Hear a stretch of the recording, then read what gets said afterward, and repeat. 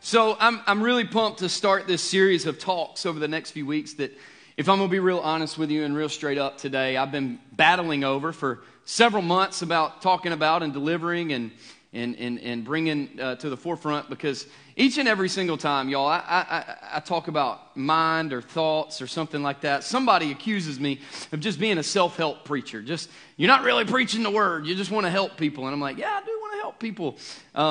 But I believe we're in the middle of a pandemic right now. And you guys are like, well, yeah, it's called COVID. No, I believe we're in the middle of a mental health pandemic, an anxiety, a depression pandemic that we're only seeing the tip of the iceberg for. And talking to teachers and administrators and physicians and psychologists and counselors, I just believe we're on the front of this thing. And here's what I know: when the church is quiet about something, the enemy fills the gap. Come on, when the church is quiet, the enemy fills the gap. And I want to be a church that is loud about things that matter to people. I don't want to be loud about things that don't matter to God. I want to be loud about things that matter. I want to be loud about what God is doing. And I want to get on the forefront of this thing. So over the next several weeks, we're going to have conversations. I encourage you, don't miss a single week of this series of conversations, because I think it's really going to give us some steps forward and some progress to really move and take forward. Because to be quite honest with you, I'm about sick and tired of seeing colleagues of mine that just, man, they are giving it all away because they can't keep up. Their mind is so messed up. I'm tired of seeing that. I'm tired of seeing colleagues that have unfortunately taken their own lives because of the stress of this kind of thing. I'm tired of seeing friends and family, even strangers, go through this stuff. And I think we need to talk about mental health a little bit. We need to talk about what the Bible says about it. Because in Matthew chapter 22, Jesus says this statement that's actually found back in the Old Testament as well. But he makes this statement. He says, love the Lord your God with all your heart, with all your soul, and with all your mind. And he doesn't say love the Lord your God with everything you got. He doesn't say try as hard as you can to love the Lord, right? He goes heart, soul, mind. He breaks them up into three separate things. And as you think about that, because sometimes we can try to get way too deep, sometimes we just need to go, oh, heart, soul, and mind are three different things, right? And he goes, love the Lord your God with heart, soul, and mind. And as you think about it, I see people, I've been doing this 19 years. Can y'all believe? I know, I don't look a day over 20. It's all good. I've been doing this 19 years, ministry 19 years. And the reality is I've seen people that are really good at making sure their heart loves God, right? Their passion. What makes your heart pump peanut butter? What makes you wake up in the morning and just go, let's go. You know what I'm saying? Like they're good at the passion and the drive and the desire, you know? And then there's people that are good at making sure that their spirit loves the Lord, like deep down inside, their prayer life and their worship life, and they read the word and all this stuff. And then there's some people that are really good at keeping their mind under control, right? As Paul says, the Apostle Paul says, take your thoughts captive and submit them to Jesus. Like they're good at that. But I've rarely, if I'm going to be honest, found very many people that are good at keeping all three in line at the same time. The Bible teaches us to love the Lord your God with all your heart, soul, and, not or, but and mind. There's something powerful that takes place whenever we intentionally get all three lined together into the heart of God, and we begin to chase God in all three areas, and all three things are working together. Our heart, our passions, our treasures, our desires are working with our spirit and our soul that's working with our thoughts and our mind and all these things. And we're in this place coming out of 2020 to where depression and anxiety and stress and being overwhelmed. I say those words and some of you are like, right here. You know, because you deal with it. And I want to talk about those things over the next few weeks, because I think that the Bible, actually, I know that the Bible and God has a lot to say about those things, about how to line those things up. And so I hope you'll make a commitment to be here in these things. And you know, I struggle with it because I didn't feel qualified to really talk about it a whole lot. I'm not a psychologist. I'm not a counselor. In fact, I'm a terrible counselor. I'm the kind of counselor that if you come to me and you're like, hey, here's what I'm dealing with, and it's not good, and I'll be like, you just need to stop doing that. And it's kind of like, that's the counseling I am, or hey, that's really dumb. Why would you do that? Kind of thing. I'm just not a good counselor. And the Lord just reminded me, I didn't ask you to be qualified. I just asked you to do what I qualify you to do. And so I made a statement to somebody a few weeks ago, It's kind of honestly an immature statement. And I didn't realize the immaturity. And I'm going to be really transparent over the next several weeks. And I've never shared with anybody what I'm going to share today. And so I'm going to put it out there on the internet. I'm going to put it out to you. I've already put it out to a few hundred people today. I made an immature statement a few weeks ago that I looked at somebody and said, I just don't understand anxiety. I don't understand depression. I don't deal with that stuff a whole lot. And the truth is, I really don't understand a lot of it because I haven't trained myself to understand it. Right? So it wasn't a wrong statement, but I made the statement. It wasn't anything bad. I wasn't even talking bad about anybody. I was just making a statement. And I remember laying down that night. I know who I said it to, where I said it to them at, what we were talking about. And I remember laying in bed that night, and the Lord took me back to June of last year. This is a story I've never shared. To June of last year. And I don't remember the date. I remember that my wife and my kids were at the beach enjoying stuff, and I stayed back to work. Not a problem. It is what it is. I work. That's fine. In fact, if I'm going to be honest, I got to play Xbox, eat Hot Pockets, and watch what I wanted to on TV. So who cares, right? No, I'm just kidding. Not really. So I remember it got kind of late, probably 11 o'clock or so, and I turned the Xbox off. I put the Hot Pockets up, organic, all-natural Hot Pockets. And I was probably watching ridiculousness or something ridiculous on TV, trying to flush my brain so that I could go to sleep. And I turned the TV off, and it was just me and my thought. You ever been there where it's just you and your thoughts and everything comes rushing in? And I've always been a really extroverted kind of guy, but that last June I laid there, and it was dark, and it was quiet, and it was just me and my thoughts. And I began having thoughts that I've actually never had before in my life. I began having thoughts about, did I really make that big of an impact in this world? Do I really matter? If I were to pack it all up and disappear right now, would anybody actually miss me besides the people that are supposed to? Start having these thoughts, and you're not really doing anything in life. You're just this or you're just that, and all these thoughts, right? And so I did what any sane person would do. That's very loose. I'm just being crazy. I did what any person would do in that moment. I took a lot of melatonin and went to sleep. I doubled up on my melatonin. I went to sleep so I could forget it. And the next day, I'm really good at just doing things so that I forget about stuff the next day. And y'all know what I'm talking about because half of you do it every day. As long as I keep busy, I don't have to mess with it. And so I forgot about it. And then that night, I went through my cycle, John. I played Xbox. I ate my all-natural organic Hot Pockets for dinner. I watched probably TBN, praise God, that night. No, I don't know what I was watching. I turned the TV off, and I laid there, and those thoughts came back. Except this time, they came back a little heavier, with a few more thoughts behind them. And I remember I called my wife after I'd already called and told her good night, and I said, I think I need to start seeing somebody. And she was like, why? And I told her what was going on, and she was like, well, that's not you. And I said, yeah, exactly. That's the issue. It's not me. And so ever since last June until today, I consistently, every month, I see a counselor. I talk to a biblical Christian counselor who also used to be a pastor every month via Zoom. He's a great help to me and a great asset to me. And I say that, and here's why I say that, because some of you need to be freed of the stigma that if you have to talk through your problems, you're not godly enough, and God doesn't love you, and your problems are too big. And I just need you to know that just like God uses medicine to heal a sickness, God can use counselors and medicine to heal something that's going on in here to help you get better. And it's okay. It's okay.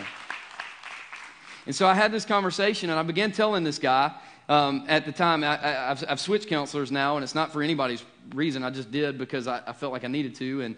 And the guy that I was talking to at the time, former pastor, we began to talk about what was going on in my life. And I said, man, this isn't me. Like, I don't understand these thoughts. And I'm just kind of, he started talking to me about energy levels and stuff. And here's what I learned is I learned what my life looked like, and what I'm afraid of is a lot of your lives look the exact same. Is at that time, I was in this for 18 years, and I had planted this church 8 years ago, and dude, we just began to talk, and he was like, tell me about your rhythms, and tell me about, like, not balance, but like what you do, when do you rest? I was like, oh man, I rest, and I rest hard. I play golf, about once a month, and he's like, oh yeah, that's good rest, And then he's like, when's the last time you took a vacation? I was like, I took my kids to the beach. He said, did you leave your computer at home? I was like, no, I took it. I had stuff to do. He's like, oh, yeah, that's a good vacation there, Dad. I was like, shut up. He said, when's the last time you took multiple weeks off, right? Because I've been doing this 18 years, 8.5 years as a church planner and trying to make this thing work and happen and go, right? And I said, well, I had a surgery about 6 months ago, 8 months ago. I had to take 3 or 4 weeks off there. I was like, I couldn't move out the recliner. I was hurting too bad. He was like, oh, yeah, recovering while your body is in complete pain all the time is real good rest. I was like, I hate you. That's what counselors make you say. And we got to talking, and I began to learn that my life looked a lot like this, that I was just constantly on this treadmill or this elliptical of life. I was constantly pedaling. I was constantly running. And in my mind, I had convinced myself that if I stopped, I didn't deserve any of the rewards God had for me. I didn't deserve more people. I didn't deserve more influence. I didn't deserve to write a book. I didn't deserve to preach. I didn't deserve to build a building. I didn't deserve any of that stuff simply because I stopped. Because if you stop, by God, that ain't godly. You can't stop. And what happens, because some of you are watching me and you're hearing me talk and you're going, that's my life right now. Because what happens is if we're on the elliptical at the gym and we get tired, our quads start burning, don't they? In our lungs, we can't breathe too good. It's like a fire from hell in your lung. You know what I'm saying? And it hurts. You got sweat dripping, and it's just tough and it's difficult. But what we do when we get to that point at the gym is we get off, right? And we wipe our brow. We take a deep breath. We let our heart rate come down a little bit. We kind of hype ourselves up. You can do this. You got this. Let's go. So in other words, what we do is we take a step off so that we can rest. And then we get back on so that we can finish what we were doing. You ever heard the phrase, life's a marathon, not a sprint? Well, many of us treat it like a sprint. I was treating it like a sprint. And what the counselor began to help me realize is that, number one, I don't have it nearly as bad as many of you do. But what he began to teach me was that I was going through what they call mild circumstantial depression and anxiety. It's something that can be reversed very quickly, but it was all brought on for me by exhaustion. I was exhausted. My body was exhausted. My brain was exhausted. My spirit was exhausted. My heart was exhausted. I was just done. I was just so tired. I couldn't make a decision. There was moments that I began to learn that I couldn't make a decision on where to eat simply because my brain was just so tired I couldn't make a decision. Now, ladies, don't use that as an excuse, okay? All right, just make the decision. Just tell us to go somewhere. We just want to please you. Amen. And what I began to learn was there's a lot of us that are running a rat race in life, and we take no breaks, and then we want to know why in the world everything seems so hard. Pastor Travis, I'm going to give him credit today through these 3 services, but he never gets it again for this phrase, it is now mine. Pastor Travis said it like this when him and I were talking about this very thing, because for probably 2 or 3 months, I've been on this kick about rest and rest and rest and rest. And we were talking about it. He said, we got to learn as followers of Jesus to learn to rest for something, not from something. So we got to learn to rest, because when you're resting, and I began to think on that. He just said it like that. He explained it a little bit and just kind of left it. And I'm like, I'm the kind of guy that I'm going to take something good, I'm going to tear it apart. I'm going to eat the meat, spit out the bones. That's how I work, right? I'm just going to learn more. And so I just started dissecting that, and here's what I thought, because if we're resting from something, then I'm recovering from something that happened. But I'm resting for something, then I'm living in a moment of expectation to where God can do more in my life, because now I'm ready for what's coming at me. Some of us, we get hit by life so hard, and it hits us so hard not because we're weak, but because we haven't rested for what's coming. Because I believe anxiety, depression, overwhelm, stress, all these things, this mental health stuff is not just physical, it's not just mental, it's not just emotional, but it is also very, very spiritual. And if it wasn't spiritual, then why does the Bible talk so much about thoughts? Why does the Bible talk so much about mind? Why does the Bible talk so much about stewardship and heart, soul, and mind? Why does the Bible talk about those things if it's not spiritual? And I believe it is very much a spiritual attack. And I want to tell you right off the bat, over the next several weeks, don't miss these talks because we're going to talk about this, but I'm not giving anybody an excuse today to go home and be lazy. In fact, the Bible calls laziness a sin. It's a sin. Laziness is a sin. Laziness is I just want to sit in my chair and do nothing and everybody else does everything for me. I call laziness entitlement. I'm entitled. Rest is when we work our tails off to do everything God's called us to do. But we also observe a moment where we take back and we stop doing so much, stop striving for acceptance and achievement and all these things, and we just trust God in that moment. Let me give you some stats real quick about this stuff. Nearly 1 in 5 adults say that their mental health is worse now than it was at the same time last year. Now, today, 1 in 5 say it's worse now than it ever was last year. Look around you. There's way more than 5 people in here. Can I just say it this way? You are not alone. You're not alone. You're not dealing with it alone. You're not the only person going through it. Look around. There's more than 5 people in here, right? Here's another one. Depression is the leading cause of disability in the world. In fact, in the U.S., neuropsychiatric disorders are the leading cause of disability in the U.S., with major depressive disorder being the single most common. But no one knows 100% of the causes of anxiety or depression in people because every person is completely different. So what causes anxiety or depression in me may not cause it in you, which means I don't understand what you're going through completely, even though we may be going through the same things. Does that make sense? From January to September of 2020, there was a 93% increase in people taking the screen to ask if they are to find out if they are dealing with anxiety. Just in January to September of last year. Then, in the same time frame, January to September of last year, there was a 62% increase in people taking the depression screen. 70% of those diagnosed with depression or anxiety report that one of the top 3 things contributing to their mental health concerns is loneliness and isolation. Wow. Which is why at Radiate Church, we don't do life alone.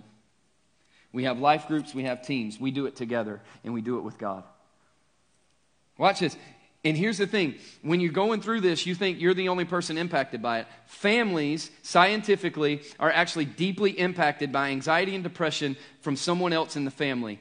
That kids and spouses are susceptible to picking up the symptoms of negativity, criticism, and lack of emotional closeness.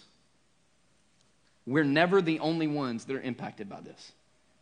It's also other people. And see, here's the thing. Here's where I struggle. This is not one of those messages where people are going to stand up and go, "Whoa, Pastor, that's a good word." Because this is one of those things that makes us go, wait, maybe this is the step I need to start moving forward, to be happy, to be healthy, and to be whole, to love God with my heart, my soul, and my mind, and not just one or the other. How many of you would say in the room that you're smarter and know better than God? Precisely. Nobody. But yet God, watch what it says in Genesis chapter 2, verses 2 through 3. Can we throw that up? Watch what this says.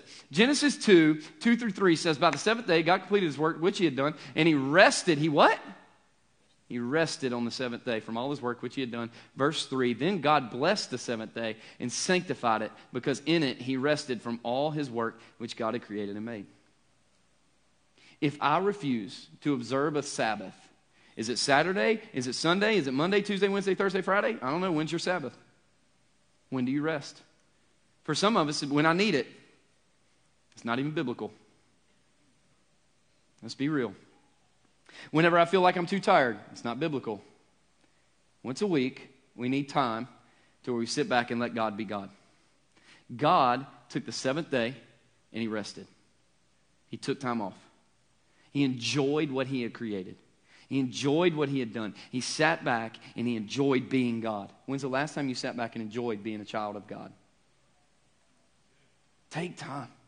I don't know more than God. I'm not smarter than God. I'm not more powerful than God. I'm not more creative than God. And so that means that I probably need to do the things that God tells me to do, right? But when I refuse, I'm simply looking at God and saying, I'm not good enough. Because here's the reality. And this is something we all need to hear, something we all need to understand. Busyness does not equal effectiveness. Busyness does not equal effectiveness. You say it, I say it, we all say this, right? We get asked this question, hey, how you doing? Oh man, I'm good. I've just been so busy. I'm not telling you not to say that because sometimes we are busy. I'm busy. I'm busy a lot. I got a lot going on in my life, right? I got 2 kids and a a third kid. I got 3 kids. Like, all these answers, right, is I'm busy. I had to apologize to somebody today because it took me a month to reply to their text message. A month. That's no lie. And I looked at him and I said, it wasn't because I was busy. I looked at it, I was busy in the moment, and then I forgot. And that's on me. And he laughed. He was fine. It was no big deal. But watch this. Busyness does not equal effectiveness. Just because we're busy doesn't mean we're doing anything of effectiveness. We can be really busy and never make an impact. But we can make a great impact or be really effective and still have time for everybody in our life. We have to find not our balance, because I think balance is a myth. We have to find our rhythm. Where is God working in our lives right now? What is God calling us to do in this season and in this time? Because busyness doesn't always equal effectiveness. Here's what I do know. I teach this in leadership. I teach this all over the place. Here's what I do know. Unhealthy leaders, whether it's mom, dad, CEO, leader, pastor, doesn't matter. Unhealthy leaders always produce unhealthy results. Always, 100% of the time. If you're an unhealthy leader, it may work for a short season, but it will not work for the long term. And what I fear is there's a lot of people in this church, there's a lot of followers of Jesus, there's a lot of pastors that are running a race at a pace that they cannot sustain. And when something happens in their life and it punches them in the face, they can't hold it because they're not taking time to enjoy all that God is. So I want to give you 3 thoughts, 3 impacts found in Hebrews chapter 4 of strategic rest. Strategic rest. And I'm going to read verses 1 through 11 of Hebrews 4, so just keep up with me, and then we're going to go through 3 points. I'm going to hit them quick. The first one is this, Hebrews 4, 1 through 11 says this. Therefore, let us fear if while a promise remains of entering his rest, any one of you may seem to have come short of it. For indeed, we have had good news preached to us, just as they also. But the word they heard did not profit them because it was not united by faith in those who heard. For we who have believed enter that rest, just as he has said, as I swore in my wrath, they shall not enter my rest. Although his works were finished from the foundation of the world. For he has said somewhere concerning the 7th day, and God rested on the 7th day from all his works. And again in this passage, they shall not enter my rest. Therefore, since it remains for some to enter it, and those who formerly had good news preached to them failed to enter because of what? Disobedience. He again fixes a certain day, today, saying through David, after so long a time, just as it has been said before, today, if you hear his voice, do not harden your hearts. For if Joshua had given them rest, he would not have spoken of another day after that. So there remains a Sabbath rest for what? The people of God. For the one who has entered his rest has himself also restored his works, or rested from his works, as God did from his. Therefore, let us be diligent to enter that rest, the rest of God, so that no one will fall. Here's 3 quick points. I just want to hit them quickly out of Hebrews chapter 4 right here. The first one is this. There's a promise attached to rest. There's this promise attached, or you can say it like this. I say rest because it's a less churchy word that everybody can understand. There's a promise attached to Sabbath. There's a promise attached to it. Verse 1 of Hebrews chapter 4. Therefore, let us fear. Let us fear. Let us be fearful if while a promise remains of entering his rest, any one of you may seem to have come short of it. Let us fear falling short of the promise God has for us to enter eternal rest with him or his Sabbath. Let us not fall short of rest. Where is rest found? Rest is found in God. Sabbath is found in God. And what the problem is Many of us get in this, and you're much like I am, because I wish I could look at you and say, after last June and after constant conversations, I'm good to go. I don't struggle anymore. And the reality is that'd be a lie. Because I do. I still have moments. I still have times. I still meet with my counselor. I still have conversations with my wife. I still struggle. And the reality is it always comes back to I'm at a moment of exhaustion. I'm in a moment where I'm not living on the promise of God's rest, and I'm just going. And then I get hit in the face with something that's tough, and I'm not rested for it. I'm not energetic for it. I don't have the energy for it. See, if I were to look at you today and say, hey, I promise you, if you do A, B, and C, I'll give you $10,000. You know what you go home and do? A, B, C, and D. You'd go above and beyond. You do what you needed to do because I promised you $10,000 and you know I'm going to come through. But yet God goes, if you rest, if you obey my Sabbath, if you take time and let me be God and enjoy being my child and you enjoy the works of me, then if you take that time, there's a promise on the other side. Nah, God, I'm good. I'm good, God. I know like right now I'm burning a little bit. Man, my quads are burning. My lungs are burning. I'm sweating. I'm so tired. But I got to keep going, God. I got to keep going, God. God's going, I promise you I'll take care of you. I promise you there's an experience of faith on the other side to where you don't have to do everything. You are not God. And we're like, no, God, I'm good. I got this. God, back off. Get out. And then here's what happens. We get off and we can't breathe and we're tired. And we're crying for somebody to help us. And our legs hurt. And we can't stand up. Because if you do this long enough, your legs hurt so bad you can't hardly stand. You fall. You don't have the strength. And you're sitting there. And here's what we do. We go, God, how could you let this happen? God's going, I didn't. I commanded you to rest. You chose not to listen. Hey, God, since you let this happen, I'm going to quit serving. I'm going to quit attending. I'm going to quit praying. All the godly community you brought me around, forget it. And then we want to go, God, where are you? And God's going, I was right in the midst until you took me out of it. You ignored the promise. It's not on me. You didn't listen to what I had to say. Don't get mad at me because you're too tired of the fight when you're not even letting the people I put around you hold your arms up. Because what I believe and what I've learned is that when I get exhausted, it's not the moment to pull away. It's the moment to lean in. It's the moment to go, you know what? You know what, Pastor Travis? You don't know what's going on in my life, but I need to tell you because I got to lean in a little bit. I can't hold this by myself, man.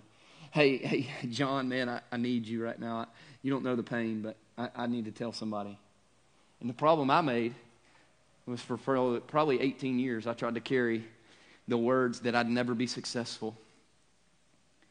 I tried to carry the pain of people leaving my life and trying to destroy me on the way out. I carried the reality that there were people telling lies trying to destroy our church several years ago. I carried all of that by myself because I didn't want to worry anybody else. And I just kept running. And I kept running. And over time, it was just too much. And now I didn't get it. I stopped and I caught it before it was too late. But some of you, you're just now, it's starting to dawn on you. That's what I'm dealing with. I'm dealing with exhaustion. And it hurts. And it's painful. And you can't be ready for what God has for you if you're not rested for it. You don't have the energy for it. The second thought is actually found in verse 2. It's actually more of a thought than it is anything, but it says this, verse 2 says, For indeed we have had good news preached to us, just as they also. But the word they heard didn't, watch this, the word they heard did not profit them, because it was not united by faith in those who heard. What? How many of you know you can hear and not listen? Let me give you a thought. Learn to listen and not hear. You know what the difference is. Here's the difference, right? I told you I got 3 kids. I know when my kids listen to me. You know how I know when my kids listen to me? Because I know they hear me when I tell them to stop jumping on the bed. I know they hear me when I tell them to put the new puppy down. I know they hear me when I tell them to stop throwing the baseball in the living room. I know they hear me. I know they listen when they stop doing it. Some of us are running a rat race to where we got to climb the corporate ladder. We got to make a certain dollar figure. We got to get so much influence. We got to do so much this. We got to do so much that. And none of that is bad. None of that is bad. If God put it on your heart, none of that is bad. I want you to hear me. It's great goals and it's great things to go after. But some of us, God's going, hey, why don't you take a break? Hey, why don't you step off the elliptical for a minute and just catch your breath? Hey, it's a tough time. Why don't you take about 2 days and just chill? Hey, why don't you? And we're going, no, I'm not going to listen. I hear you, but I'm not going to listen. And then we want to know, why can I come to church? Why can I read the Bible? Why can I listen to Radiate Worship and do all this stuff? Why can I go to church every week and nothing in my life changes? Well, it depends. Are you hearing or are you listening? When God tells you need to increase your prayer life, do you hear Him or do you listen to Him?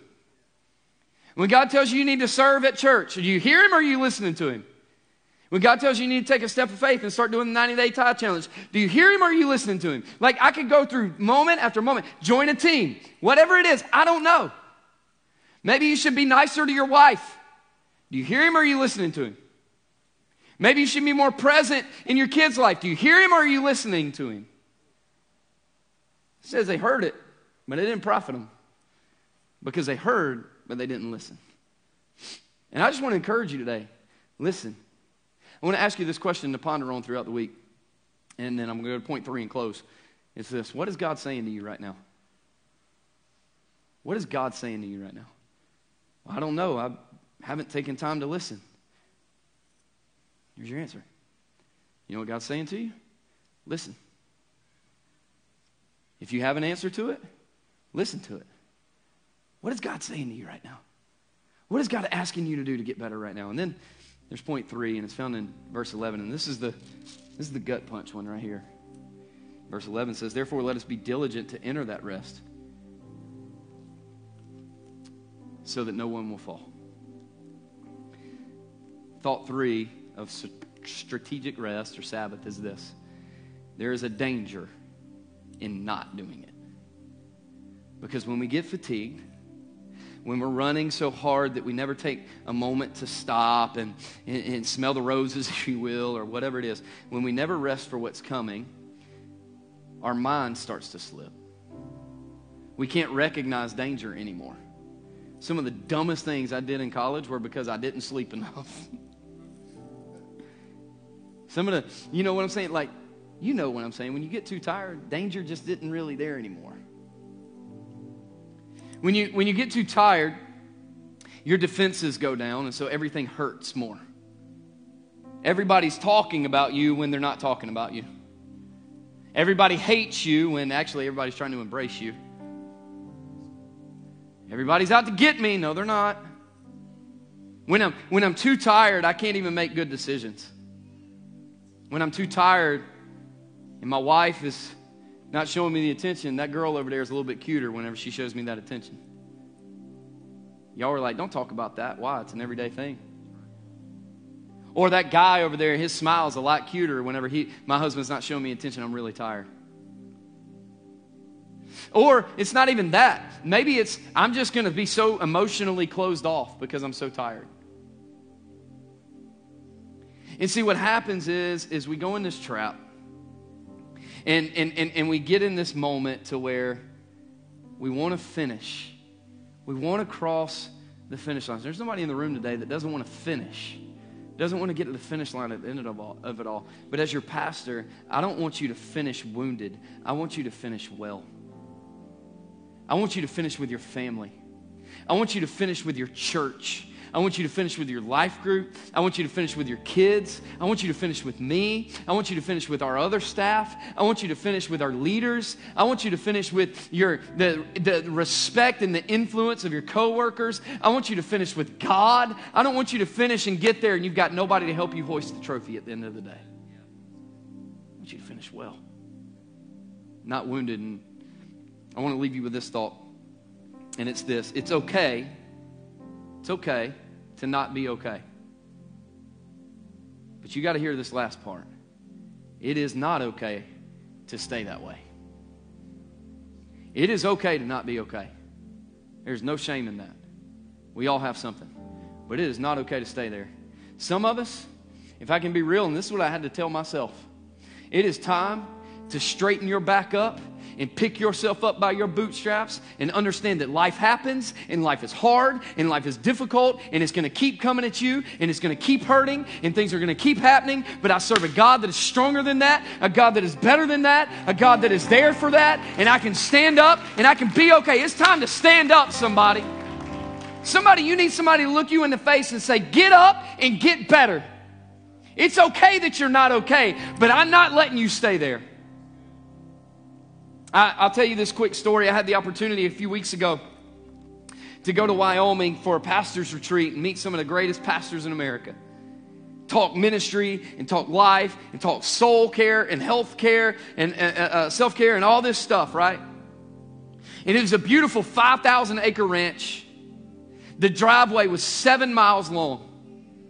And I was driving, we were driving down the driveway, and my driver, I felt real important. I had a driver in a black Suburban. Come on, somebody. I looked at my driver. I said, Sam, who maintains all this property, man? He started laughing. He said, maintains it? It's 5,000 acres. Don't nobody maintain this thing. He said, it's too much property. Nobody can maintain this. He said, we maintain what we use and what we stay on, and the rest of it is just there. It's beautiful. I mean, beautiful. Great. I mean, the grass is just right. And, the mountains and just livestock. And it's crazy. You're driving down the driveway and there's deer just everywhere, pronghorn deer, and it's crazy stuff. Well, the next day, I was fishing in a trout pond. It was me and Pastor Travis actually around the corner. He was around the corner actually catching fish. I was not. And I was looking at the views. I was looking at the mountains. I was looking at the hills. And I pulled the fly rod and the fly up, and I hooked it on the bottom hook and loop, and I stood there like this. And I was just looking. I was thinking back about how, 5,000 acres is beautiful. Absolutely beautiful, y'all. And I was a better person for being there because of the people we connected with. And I remember thinking, I was like, nobody maintains this. Nobody maintains this. And I heard God say, go read Luke 22. Or Luke 12, I'm sorry. Go read Luke 12. I don't know what Luke 12 says. God goes, well, you're a preacher. You should know what Luke 12 says. I said, well, God, I don't know what Luke 12 says. And then go read Luke 12. So I went and read Luke 12. Luke 12 is Jesus talking. And he says, I've taken care of the lilies of the field. And I've dressed the fields. And I've fed the sparrows in the sky. And he says this. And he says, how much more will I take care of you, my child? And he says, and he makes this statement. He says, and what will worrying add 1 hour to your day, to your life? In fact, scientifically, worrying takes hours off. And I remember I shared that around the table that night with 20 other pastors, just crying, because I was just reminded of God saying, I got you. I got you. And I remember God saying this to me. Not only do I have you, I've got all my kids. I got every one of my kids. If they'd step back and let me take care of what I need to take care of. Stop trying to be God. Because we're not. And I think some of us are on this rat race of life that we just need to step off a little bit and recognize that God has got it under control. And I just need you to hear this today. You're okay. You're going to be okay. God's got you.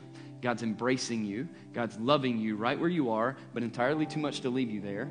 The anxiety, the depression, the stress, the worry, the frustration, the anger, the confusion, it doesn't have to overtake you, because if he can take care of the lilies of the field and the sparrows of the sky, he's got you, and you've got nothing to worry about. So wherever you are today, I just want to encourage you. Your step forward is learn how to rest. Your step forward is walk into his promise. Your step forward is learn to just let him be the God that he is, and you be the child that you are. Our number one thing is to be his kids. So if you would, just bow your heads with me.